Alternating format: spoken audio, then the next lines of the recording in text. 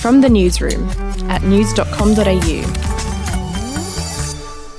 G'day, I'm Andrew Bucklow, and this is the latest from the newsroom. It's Wednesday, the 29th of September.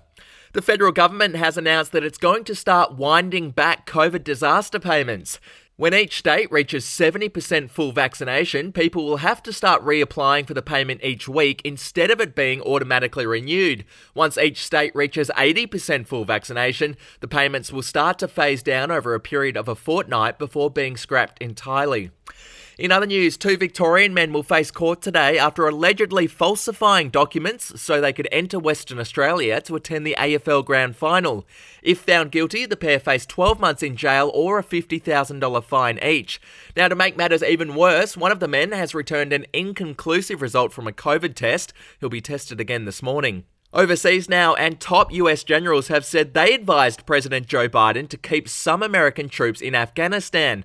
They said they personally recommended about 2,500 troops stay on the ground to prevent a swift Taliban takeover.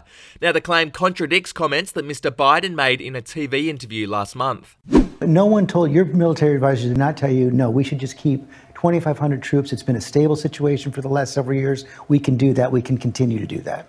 No one said that to me that I can recall. To sport, NRL stars Cameron Munster and Brandon Smith are facing 2-game bans and fines of up to $40,000 after they were filmed with a mystery white substance. The pair were interviewed by the NRL Integrity Unit yesterday. Sanctions are likely to be handed down next week. Meanwhile, Warriors sensation Reece Walsh is also expected to be suspended for the start of next year after admitting to using cocaine in a separate incident at the weekend. We'll be back in a moment.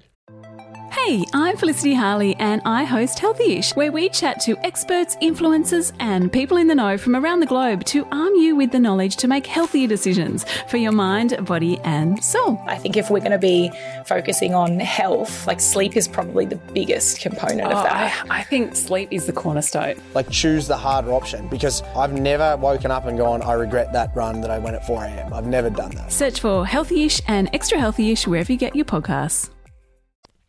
To showbiz, Daniel Craig was joined by 2 future kings as he walked the red carpet at the premiere of the new Bond movie in London. Prince Charles and Camilla and Prince William and Kate were at the premiere of No Time to Die.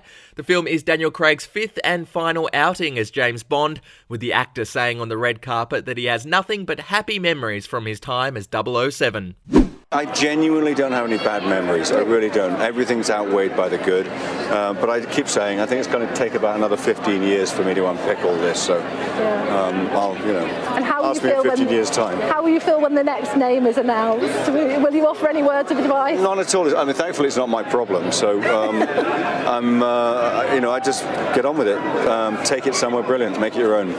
No Time to Die will hit Aussie cinemas on November 11. And finally, British model Katie Price has been arrested after crashing her car while driving under the influence. She was allegedly in a bad way after the crash and is currently in hospital.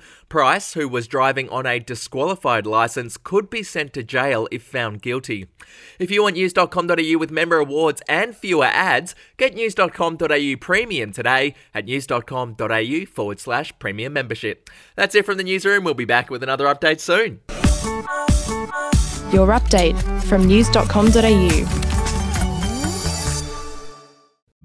The podcast Faith on Trial looks into Hillsong, both in Australia and the US, and takes both the listener and hosts on unexpected twists and turns in the story of Brian Houston and the Singing Preachers. There are 2 incidents involving Pastor Brian. The Australian journalists uncovered a litany of alleged criminal behavior in the megachurch. Financial gifts were being given to the leaders of the church. Listen to Faith on Trial Hillsong ad-free on Crimex Plus on Apple Podcasts today or wherever you get your podcasts.